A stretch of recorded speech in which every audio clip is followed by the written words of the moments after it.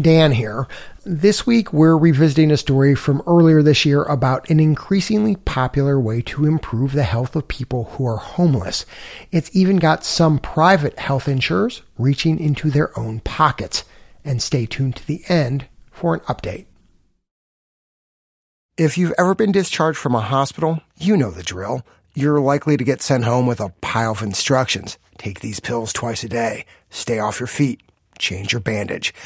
But what if you didn't have a home to go back to? For homeless people, even such simple tasks can be impossible.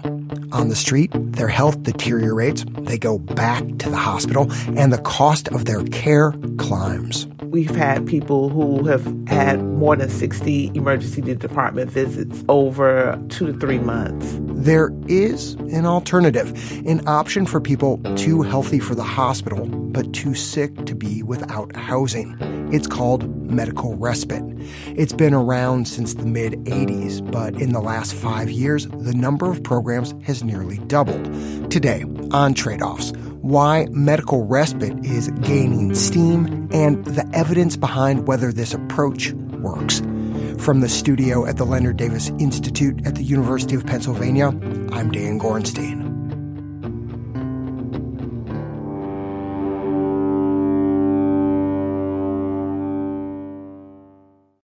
Henry Jones felt like he was at the end of the line. With no way out. That's what I see. I prayed and was tired, but I couldn't see no way out. It was the middle of June 1991, and the 42-year-old former maintenance engineer had been homeless in Washington, D.C. for 11 years. He'd spent most of those years on his feet, working construction, hauling trash, walking the city. Those years took a toll. I started getting sicker. My legs and stuff started giving out on me. I could feel my health failing. I didn't have the energy or nothing like that. On that hot June morning, Henry's legs ached, his stomach hurt, his arms trembled. He leaned on a lamppost 30 yards from the hospital. I got to hardly move. My legs are hurting so bad. Henry stood there in the sun for half an hour before a security guard offered to drive him to the emergency room. He waited 8 hours to be seen. When the medical team finally examined him, they told him there was nothing they could do. You say you're sick, but you're not sick enough to stay here, and we're not going to admit you. Henry just wanted someone to help him make the pain go away. That was proving nearly impossible as a homeless man in Washington, D.C. the summer of 1991. But then Henry got lucky. A hospital social worker referred him to a place called Christ House. To leave people like that on the street it's wrong. That line says a whole lot about Dr. Janelle Getches. Janelle had run a primary care clinic for low-income and homeless people in Northwest D.C. in the 1980s. She knew some of her patients needed more. You can imagine if you've got an infected wound on a leg that's getting larger and we're sending you right back on the street, it's going to get worse and worse. You begin to wonder, what are you doing? I mean, you're just putting little tiny Band-Aids on what needs to be done, and you keep questioning, what more could I be doing? Christ House was Janelle's answer to her own question. With help from a group of volunteers and a local philanthropist, she opened the home in 1985. By the time Henry arrived, the place was admitting 300-plus patients a year. It's 34 beds in high demand. I was shaking and trembling, and I had a big old beard, and they had to put me in a wheelchair to roll me here. People came with broken bones, nasty cuts, frostbite, conditions you could usually heal from at home. On the street, any one of them, though, could be deadly. It doesn't take much to get that all back if you're in the right setting and getting your medications and getting things checked on a regular basis. Nurses worked on site 24 hours a day. Physicians performed regular exams and made appointments with specialists. A social worker helped men apply for health insurance, find housing, and reconnect with family. Henry had to blink to take it all in. I couldn't believe what I was seeing because I was sleeping in a nice clean bed. I was getting some good food to eat. The nurses and the doctors, they were so concerned. They just wanted me to get better, and I could see that. Janelle had transformed an abandoned apartment building into what we today call a medical respite facility, one of the nation's very first. Janelle converted the first floor into Christ House's dining room and living room. Bedrooms lined the hallway above. Some had 2 beds, others as many as 8. You go upstairs, this second floor looks like a baby hospital upstairs. It's so clean and sparkling. Doctors diagnosed Henry with diabetes, high blood pressure, heart problems, and nerve damage in his legs.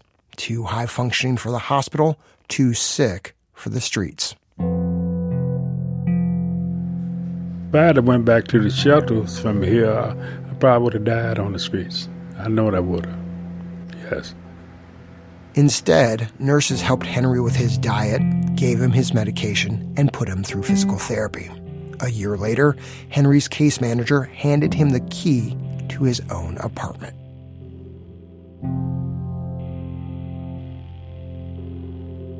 These days, more than 130 medical respite programs care for homeless people in 37 states and Washington, D.C. They offer homeless people a place where they can recover from a surgery, learn to manage a chronic condition, and get help finding a permanent place to live. These facilities are also unregulated, unlicensed, and look pretty much however they want. Tiny homes in Nashville, an empty convent in Cleveland. We have a saying in our work that if you've seen one respite program, you've seen one medical respite program. That's Julia Dobbins. She's the director of medical respite at the National Healthcare for the Homeless Council. The council has been the main organization supporting and studying medical respite for the last 2 decades. Julia says the most common setting for respite programs are homeless shelters, a few beds or a room set aside, daily check-ins with a nurse. Others, like Christ House, offer kitchens, social spaces, exam rooms, and around-the-clock medical care. Whatever shape or size, Julia says they keep popping up. Medical respite, for lack of better words, is very in right now. In the last 5 years, the number of respite homes has nearly doubled. There's several reasons behind the interest in medical respite. The number of Americans living without homes continues to rise at an alarming rate. Maybe the most obvious is this spike we're seeing in the problem. In L.A., homelessness has jumped 16% in a year. Federal officials estimate nearly 600,000 people were homeless in the U.S. in 2020. That number has grown every year since 2016. All while the homeless population is getting older and sicker. Northern Kentucky has seen a spike in older adults experiencing homelessness. Says nearly 1/3 of the homeless population in El Paso is classified as elderly. Research shows homeless people in their 50s are in worse health than folks in their 70s who have a place to live, and half of homeless adults are over 50. But the growing interest in medical respite goes beyond numbers. We've seen a philosophical shift in recent years among doctors, healthcare executives, and state and federal policymakers. There's broader agreement now that factors like housing impact people's well-being and that healthcare should do something about it. Julia says, enter medical respite stage right. It's a lot easier today to start a respite program than it was 10 years ago. And there's a lot of support to help communities get that up and running. Unlike when Christ House first opened its doors, there are now dozens of blueprints to follow. Julia's organization has adopted national respite standards, and yes, the money has started to flow. But it's coming from a place you may not expect. Managed care organizations were coming to the table and saying, hey, we want to be able to access those programs. How can we be a part of this as well? Managed care organizations. Those are private insurance companies hired by most states to run their Medicaid programs.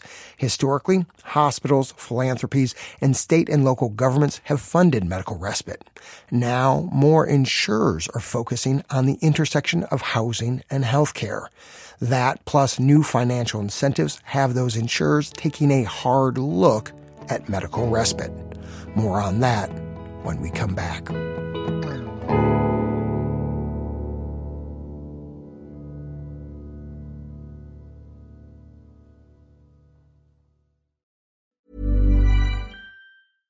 This is Paige, the co-host of Giggly Squad, and I want to tell you about a company that I've been loving, Olive & June. Olive & June gives you everything that you need for a salon-quality manicure in one box. And if you break it down, it really comes out to $2 a manicure, which is absolutely insane. It's also so easy to get salon-worthy nails at home with Olive & June. The difference between how your nails used to look when you did them yourself and now with the Mani system is a complete game changer. The best thing about Olive & June, too, is it's a quick dry. Dries in about 1 minute, lasts for 5 days, and full coverage in up to 1 to 2 coats. Visit oliveandjune.com/perfectmani20 for 20% off your first system. That's oliveandjune.com/perfectmani20 for 20% off your first system.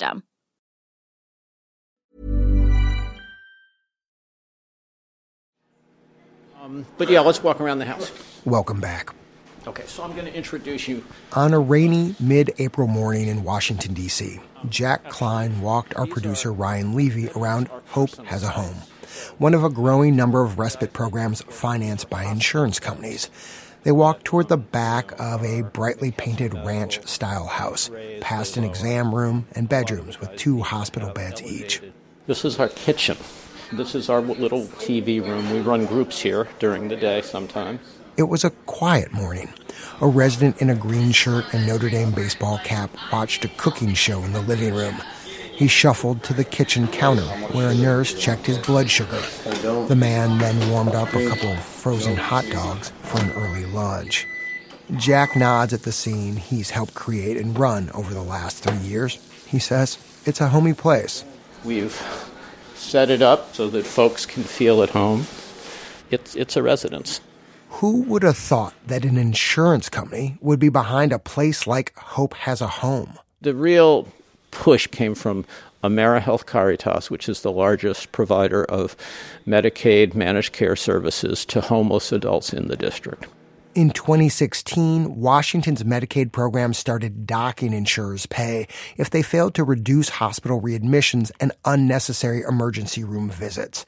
AmeriHealth estimated it provided Medicaid benefits to around 3,500 homeless people, and some of them used the hospital and ER a lot.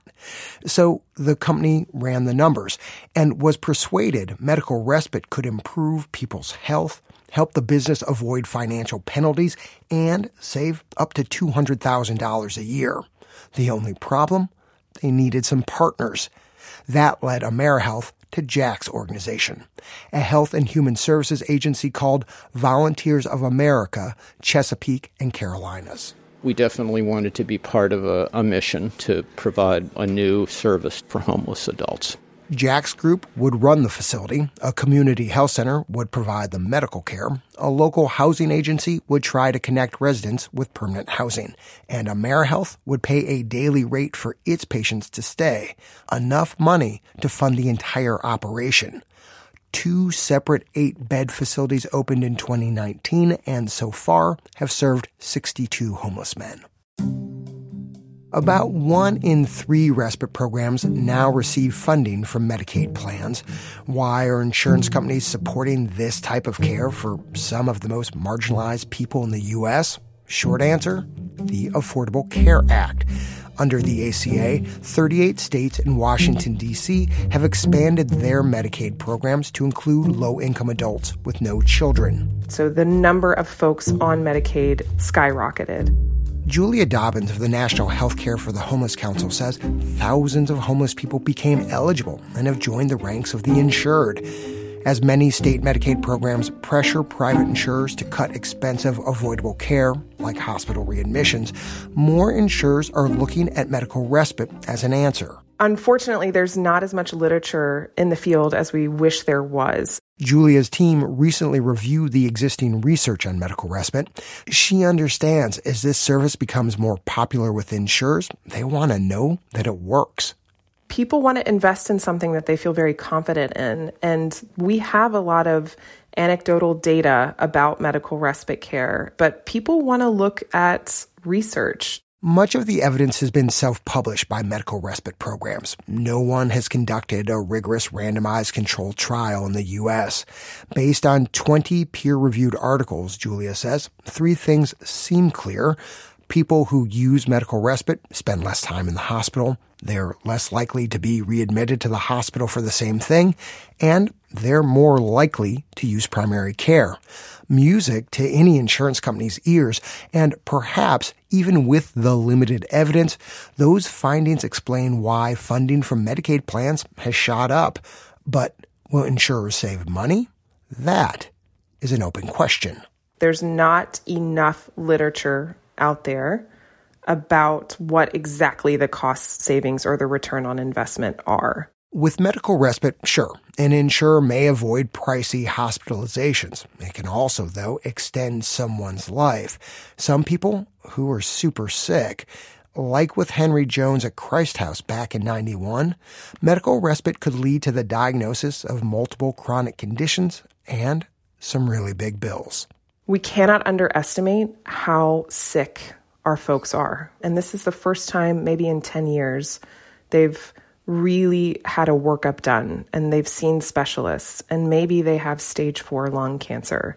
And so their costs are going to shoot up after coming into a respite program. Case in point, AmeriHealth says the first 11 people they sent to Hope Has a Home went to the ER less, but their primary care visits skyrocketed with total cost of care jumping 75%. Now, that's just a small sample, and AmeriHealth remains committed with plans to launch 2 facilities for homeless women next year. And other insurers getting into this understand the risks. Everything that we do might not necessarily have a cost savings, and I don't think that you go into healthcare looking to say everything that we have to do has to cut costs. It is important, but it's not our primary driver. Dr. Karin Wills is the chief medical officer for CareFirst, another Washington, D.C. insurance company. CareFirst just started sending people to respite last year. Karin hopes they'll save money, but she's realistic. You're dealing with a group of people that are so vulnerable that many times, let's be honest, many times we drive down the street and you turn your eyes away from them, but each one of them are important. And so that's why we're doing this. Most doctors and nurses dismissed or outright ignored Henry Jones over the 11 years he was homeless. Then he landed at Christ House. Henry still remembers what his roommate told him his first day back in 1991. He was an old man, and he looked up at me and said, "Young man, this is the last stop to the graveyard. So what you want to do with your life?" He was telling me that if I didn't take advantage of what they was offering me on the second floor, if I went back out on the streets, I would have died. Today, more people like Henry are going from the hospital to medical respite homes, and that trend looks like it's only growing. Medicaid programs in Minnesota, Colorado, New York, and Washington state are trying to expand access. Utah has submitted a waiver to the Federal Centers for Medicare and Medicaid Services, and California just had its waiver approved. CMS is forbidden from paying for room and board, but these waivers show they're open to this experiment. Still, even if the feds got fully on board, we're talking about helping a fraction of the nearly 600,000 homeless people nationwide. We are not going to end this crisis with medical respite beds alone. Medical respite care is not housing. Julia Dobbins says some people, like Henry, find a permanent place to live after medical respite. But she says many end up back in the shelter or on the streets because there's a lack of housing. That forces respite homes to choose between releasing someone back to homelessness or keeping them in a bed that someone else needs. We have to always be talking about access to affordable housing, or otherwise we're going to just keep talking about developing more and more respite programs. And while I'm here to support them, that is not my goal long term. It's for more and more and more respite programs and higher numbers of people experiencing homelessness. Since this story first aired in April, Washington State has joined California and Utah in submitting a waiver asking CMS to sign off on medical respite in its Medicaid program. If approved, it could roll out as soon as next year. I'm Dan Gorenstein. This is Trade-Offs.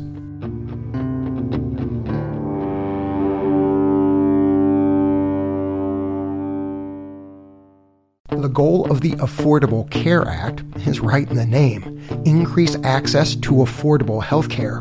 But one provision of the law has left about 5 million people locked out of that promise. It just made no sense. Like, it was completely mind-boggling. Now, the Biden administration is trying to address that. Fixing the family glitch, to me, is the most significant thing that the Biden administration could do on its own to extend affordable coverage to families.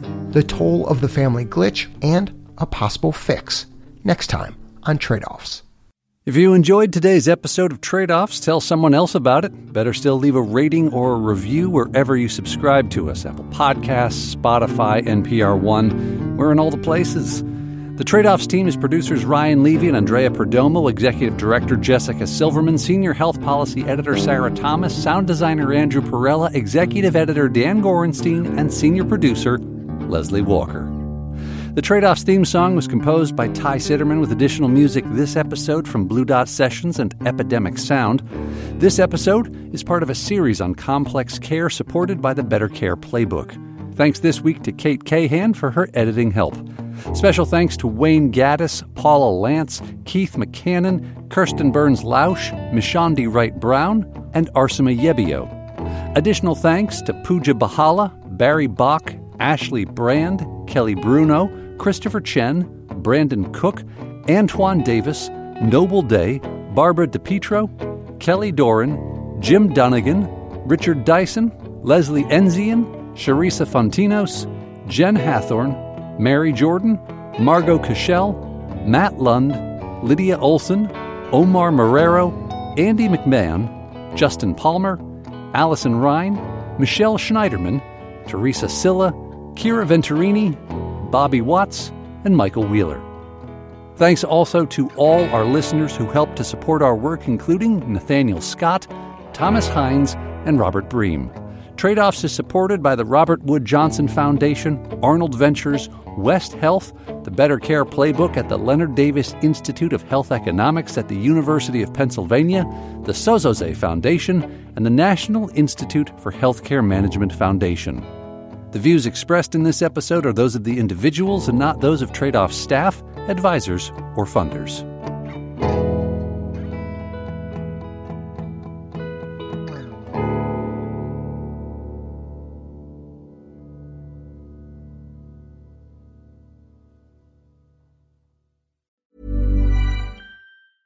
Even when we're on a budget, we still deserve nice things.